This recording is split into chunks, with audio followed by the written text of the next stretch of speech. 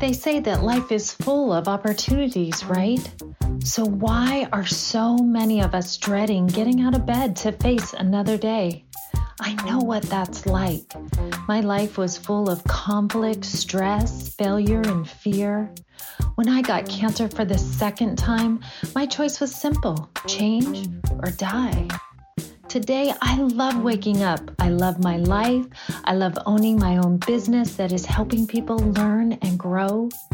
So how do you unlock that kind of transformation in your life? Let's discover the answers together as we hear from ordinary people like you and me and their extraordinary success stories. My name is Donna Gammon, and this is Power to Grow.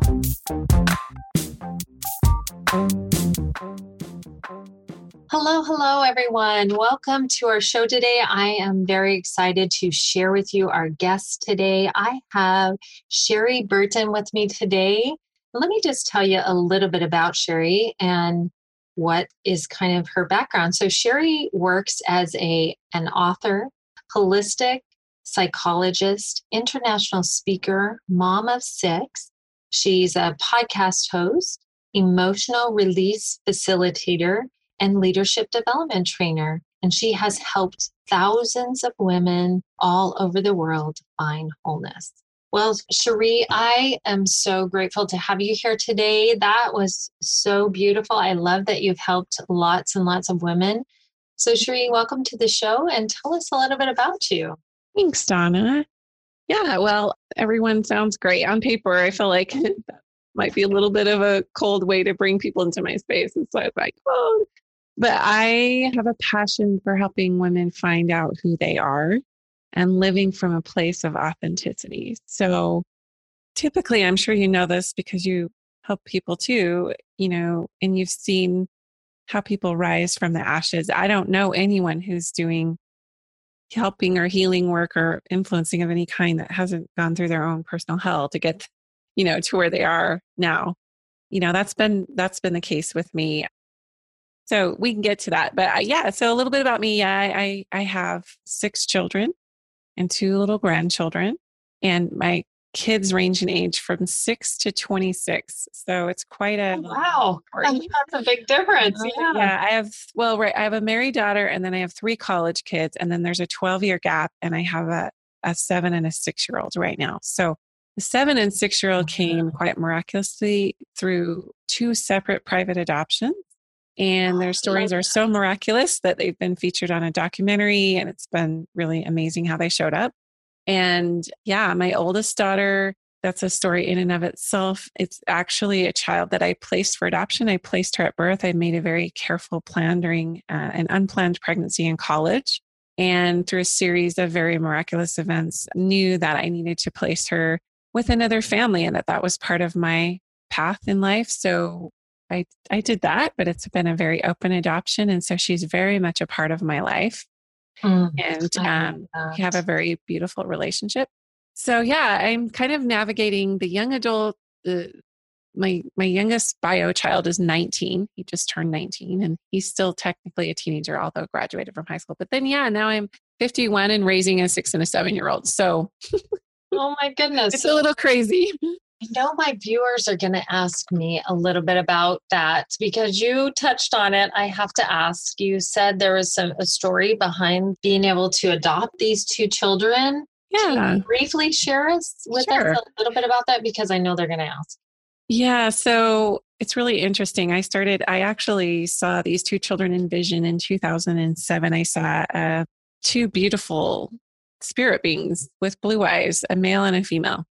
And I knew that they were my children, and it was undeniable. So in 2007, I felt like I still needed to have more children. So I had 4 miscarriages in a row trying to bring them here. And then a lot of separate, miraculous, and seemingly, I don't know, I just had a lot of healers and different people tell me that they were coming when I was giving up hope. I actually almost did surrogacy, almost did all these things, but my last miscarriage was at age 42. That's how long I tried. And finally, they both keep through what's called announcing dreams. I don't know if you're familiar with that term, but so it's when a child who has not incarnated, a soul that has not yet incarnated, but intends to, comes through in a dream or a vision to their waiting parents. Okay. So I had a dream. I was actually in Japan on business, and I had a dream that basically let me know that my son was coming soon. And when I got back from Japan, a girl that I had life coached, one of my clients who I'd lost touch with, Jessica, texted me and said she was pregnant. So I pretty much knew that that's how we were getting Eli. And through a series of interesting things, she moved in with us in her 4th month of pregnancy, and then very early decided that we were the parents and the family she wanted. And so I was able to help deliver him and cut the cord. And I was there for most of his pregnancy. So that's how we got Eli. And then when he showed up, I was like, well, where's the girl coming from? And I knew she had blonde hair and blue eyes, and almost went to an adoption agency because the feeling was coming on strong. And then a friend of my friend's daughter, who doesn't really know me, reached out to me on Facebook one day and said, my friend is pregnant. I was going to adopt her baby, who we don't know if it's a boy or girl yet, but my friend is really in a bad spot. She can't raise this child. I can't raise this child. And she said, I've had this dream 2 nights in a row where I see my friend handing a baby girl over to a woman with long brown hair. And when I went to your website, I recognized you as the woman in my dream. So I feel like I need to connect you with my friend. Wow. What a cool story. Yeah. Oh, this gives me chills. Goosebumps. I love hearing stories like this. So it was so much more than synchronicity. It was completely undeniably, I mean, everyone has their different faiths, but for me, it was the hand of God, just unequivocally, like bringing these 2 children. So actually, my little girl, Emma, her adoption was fraught with a lot of peril. The birth mother changed her mind multiple times and ended up keeping her. And then 3 weeks later, CPS came and took her out of her care because had been neglect. Well, it was abusive with the boyfriend and things, and not the baby's father, but a live-in boyfriend. So I got involved I was heartsick when she changed her mind to begin with. But when I found out she went into foster care, I fought for her. So 6 court hearings later in the state of California, my husband and I were given the go ahead to be her foster parents. And so I got a 1-bedroom apartment in California, left my other kids at home in Utah, including my 2-year-old Eli, and stayed. It was only supposed to be 6 weeks, but it ended up being almost 6 months. And that was literally brutal. So I had to go ahead to come back to her in Utah with the rest of the family. And then we adopted her. Birth mom finally stopped deciding to reunite, drop the case so that we could adopt her. And so we adopted her when she was just under a year old. So that's how I got them. What a beautiful story. Oh my goodness. Well, we were going to talk about your sister. Still can. This was such a great, when you said that, I just thought, okay, I know they're going to ask me later, because I get messages from people and they'll say, what happened about the kids, or what happened? Yeah, I know. Yeah. I would be totally interested too. Definitely had to address that. So I appreciate you sharing that message, and maybe we'll bring you back and share more of that story. Wow. What a beautiful story. So you wanted to share a little bit about your sister, though. Yeah. Well, only because, I mean, she was such an integral part in doing the work that I do now. I actually have a traditional psychology degree. I worked as a group counselor at a psychiatric hospital. I worked at an addiction recovery center as a family education director. And so I was already in the mental health arena clinically, and was just starting to notice that not only were those clients really not getting better, and a lot of relapsing and a lot of recidivism, and mental health itself is kind of a messy field anyway, but I just knew there had to be more than drugs and talk therapy. And just to back up a little bit, I am the second of 7 children, and all of my siblings are bipolar except for myself and one other sibling. And when I was 21 years old, my aunt committed suicide, and she was bipolar also. And she had a 3-year-old son. And in her suicide letter, she asked my parents to raise him. And so he was adopted as our 7th sibling. So my parents had 6 children together, and then adopted my little cousin. So I was 21 when they adopted him, and he was 3, but he's also bipolar. So Yeah, it's been a theme in my life. I was already attracted to psychology before all these diagnoses hit with my siblings. I spent a great deal of my 20s visiting my sisters in psychiatry. So I have a sister a year older and a sister 2 years younger, both bipolar. Because I'm so close in age to them and because we are close, I would visit them in these places. And I knew, having worked in the field also and visiting my sisters in these places and losing my aunt, I knew there had to be more. But I didn't understand alternative forms of care or treatment. I didn't understand even the holistic field. I thought it was pseudoscience. I didn't get it. But after, in 2005, when I was 35, I actually was Mrs. Utah. So that's a whole other story. But I won the title of Mrs. Utah. And that same year, my sister took her life. And she was a mother of 5 children that ranged in age from 2 to 12. And it was really ironic because my platform as Mrs. Utah was about basically emotionally empowering women. And so, because of my public role as Mrs. Utah, the Utah Attorney General asked me to sit on the State Suicide Prevention Council because at that time, Utah was leading the nation in suicidality, and they kind of still are. Nothing's changed much in 15 years. But it was absolutely devastating to lose her. I mean, it was PTSD level traumatic for me to lose her. We lived in the same community. I saw her every day. Our children were the same ages. We were only 2 years apart in age, and it absolutely leveled me.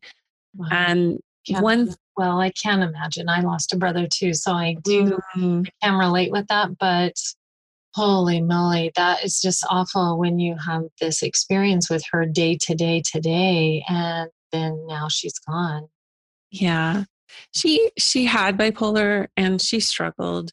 But she had open heart surgery when she was a little girl. And then she had a spinal fusion for scoliosis when she was 15. So after she had started having children, her back was giving her chronic pain. So when you couple a bad heart and a chronic pain condition along with bipolar, it's a recipe to self-medicate. So she did develop a painkiller addiction, and she was in recovery for that and had just gone through a 90-day treatment program for that. And she didn't relapse in her addiction. Ultimately, she took a drug. She went to a hotel room and took a drug that was used to manage her bipolar symptoms. So it wasn't a high that she was getting, she just definitely just wanted to not be alive. And she did leave a letter. And she said in her letter, which is very heartbreaking, that she felt like her next step would be committal to a state hospital. And she did not want her children to see her that way. And she felt like she could be a better guardian angel than she could be a mother. So in her mind, she was sort of relieving the burden of her to the family. And yeah, so it changed me, and it made me look at things so differently that I finally just started praying to God and saying, obviously these traditional ways are not helping people. My sister was on 12 medications at the time of her death. 12, wow, 12, a lot to manage bipolar. So she really wasn't herself. She wasn't in the driver's seat. She was kind of losing touch with her own soul and her own creativity. She's a high creative, as most of my siblings are. Her gift was music, and she wrote music, played several instruments by ear, had a full ride music scholarship for vocals, was lead in all the school musicals in high school, very gifted. And all of her creativity went away when she was on these medications, and it made her not want to live, to not being able to express herself. So I knew there was a link between creative expression and depression, and also some of the religious programming that she received of not being worthy enough, good enough, doing it right. Just many things compounded, I should say, this cascade of wanting to not live.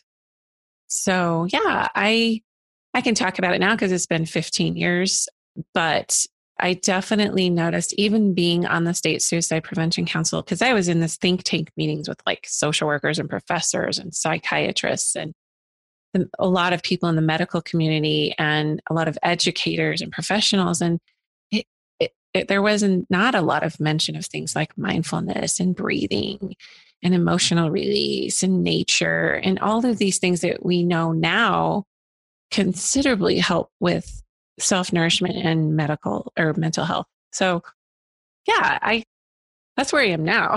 So I call myself a holistic psychologist because I really jumped over into the healing the whole mind, body, soul aspect of one's being.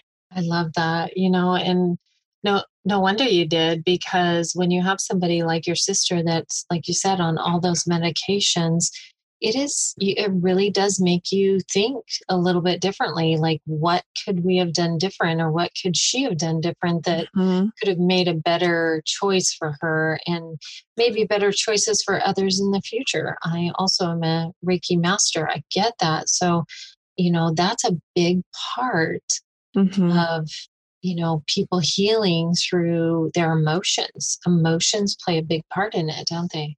Oh, everything. Because usually by the time someone has a physical issue, it's had an emotional energy root for some time before it ever would manifest physically. So getting to the heart and the cause is usually it's emotion or belief based in some way, as I'm sure you know, doing Reiki. Yes. Or generational. And in our case, yeah, I mean, we have had bipolar and depression on both my mom's and dad's sides of the family for probably multiple generations. Okay, so now you experience this, then you decide to look into other aspects. So at that point, did you go into psychology after that, or was it you were already in that process because of your family going through so much emotional stuff? Oh no, I graduated my degree way before that, before my sister's death or anything. But yeah, like I said, I was already seeing that when my sister died, I'd already been through like, oh, these clients, I mean, these people in these psychiatric hospitals and these people in these addiction recovery centers, they're not getting better either. Oh my gosh, like I need to think differently here. I need different answers because I have children and I don't want to see them go through these cycles or my children's children. So yeah, it just woke me up to the need for coming back to what's really causing these things. It's like it's kind of that ideology of not treating depression, but treating what's causing the depression. I totally agree with that. So now you're on this spiritual journey path to learn a little bit more about that. What did you do or find out in that area? Do you have some special training there? So I just sort of went on a very dogged, determined. I started with energy psychology and I started reading books and then I started going to trainings. And that kind of, I've always had an interest in spirituality, a deep interest in spirituality. So I basically just everything I could get my hands on. And some of it I put to the side and some of it I kept. But the basic understanding I came to is that I was going to have to bootstrap an advanced degree for myself because I could see these things showing up on my path and I recognized I was not going to be able to go back to college and get a degree in this. So yeah, it was just looking at what was showing up and deep diving into things like chakras and yoga and meditation and mindfulness and energy work and spirituality. And that made all the difference. So that kind of got you on the path then, it sounds like, to kind of helping these women. So you do gear towards just women, it sounds like. And you've worked with these women all over the world doing what kind of things are you doing? Yeah, I wouldn't say I just work with women. I help women. Well, I keep it focused and niched on women because once you change a woman, you change the whole dynamic and the whole world, and especially in the home and with children. But yeah, I mostly I don't necessarily do hands-on healing work, although I have been certified in something called Perfect Healing, and so I do that on the side. But the bulk of my work has been education. So, retreats, workshops. I have a podcast. And so it's just been helping to awaken women to who they are through the power of language and words. That's my form of healing. I really love that as well, because I do feel like our words, the language we speak, everything. It all plays such a big part, doesn't it, in how we feel about ourselves, about life, and other things. So I think you have a freebie for our listeners as well, something that you have that you offer for those that go to your website, and it looks like it's a healing kit. Tell us a little bit about that and what that entails. Yeah, thank you. So people can just go to my website, CherieBurton.com, and my name is Cherie. It's just a little downloadable lookbook, just some fun, soul nourishment. The bulk of my research has come into multisensory healing. So our senses are our feel-good portals, and when we nourish them, we feel better. So things we're looking at, things we're hearing, things we're touching, smelling, tasting, all of those things. So I put together this beautiful, downloadable, multisensory healing kit that people can access, and it just loves you up and teaches you how to go inside. And there's a meditation on there, and just some of my favorite books and reads, and a great recipe, and just ways to self-anoint using essential oils, and smell being and touch being very powerful pathways to self-nurture. So it's just fun. Yeah, it's just a way for women to, especially busy women and strong women, we tend to outsource all of our caretaking to others instead of our own being and our own soul. So I put that together as a gift. So you can just find it right there on my homepage of my website. You have to scroll down a little bit, but there it is. And I would love for people to receive that. Perfect. Well, we're excited to share that with our audience. And I believe you also have something else that you were going to share with us as well. Is that right? Oh, yeah. I just released a feminine boss school. So it's really fun. It's only $97, and you can just go to femininebossschool.com. And it's a 12-week crash course into goddess confidence, finding your soulpreneur path, and then balancing it all with motherhood or your family life. So it's the things I've learned over the years about how to step into your beauty and power and find what you're created to do, and then just giving you the courage and support to do it and go in the direction of that soul path. A lot of people are feeling displaced right now because of COVID, feeling the call, especially many women I meet, feeling the call. There's some purpose they have, there's something they need to do, but they don't know where to start. That's kind of why I created the course. And then as women, whether we don't have children or we do, we're so relational. We want to take care of everybody around us. So I teach how you do meet the needs of your family at a high level, but still meet the needs of your soul first. That's the key right there, the soul first. And a lot of times as moms, we are last. Why is that? Like, we take care of ourselves last, thinking, we got to take care of everyone else. But yes, through my own experience, I've learned that same exact thing, that taking care of myself is a way better way, because then I have the energy and the focus to take care of my family. Yes. So I love that you shared that. Thank you. All right. Well, Cherie, thank you again for being on our show today, sharing all your beautiful message and message of hope that you can get through some challenging times.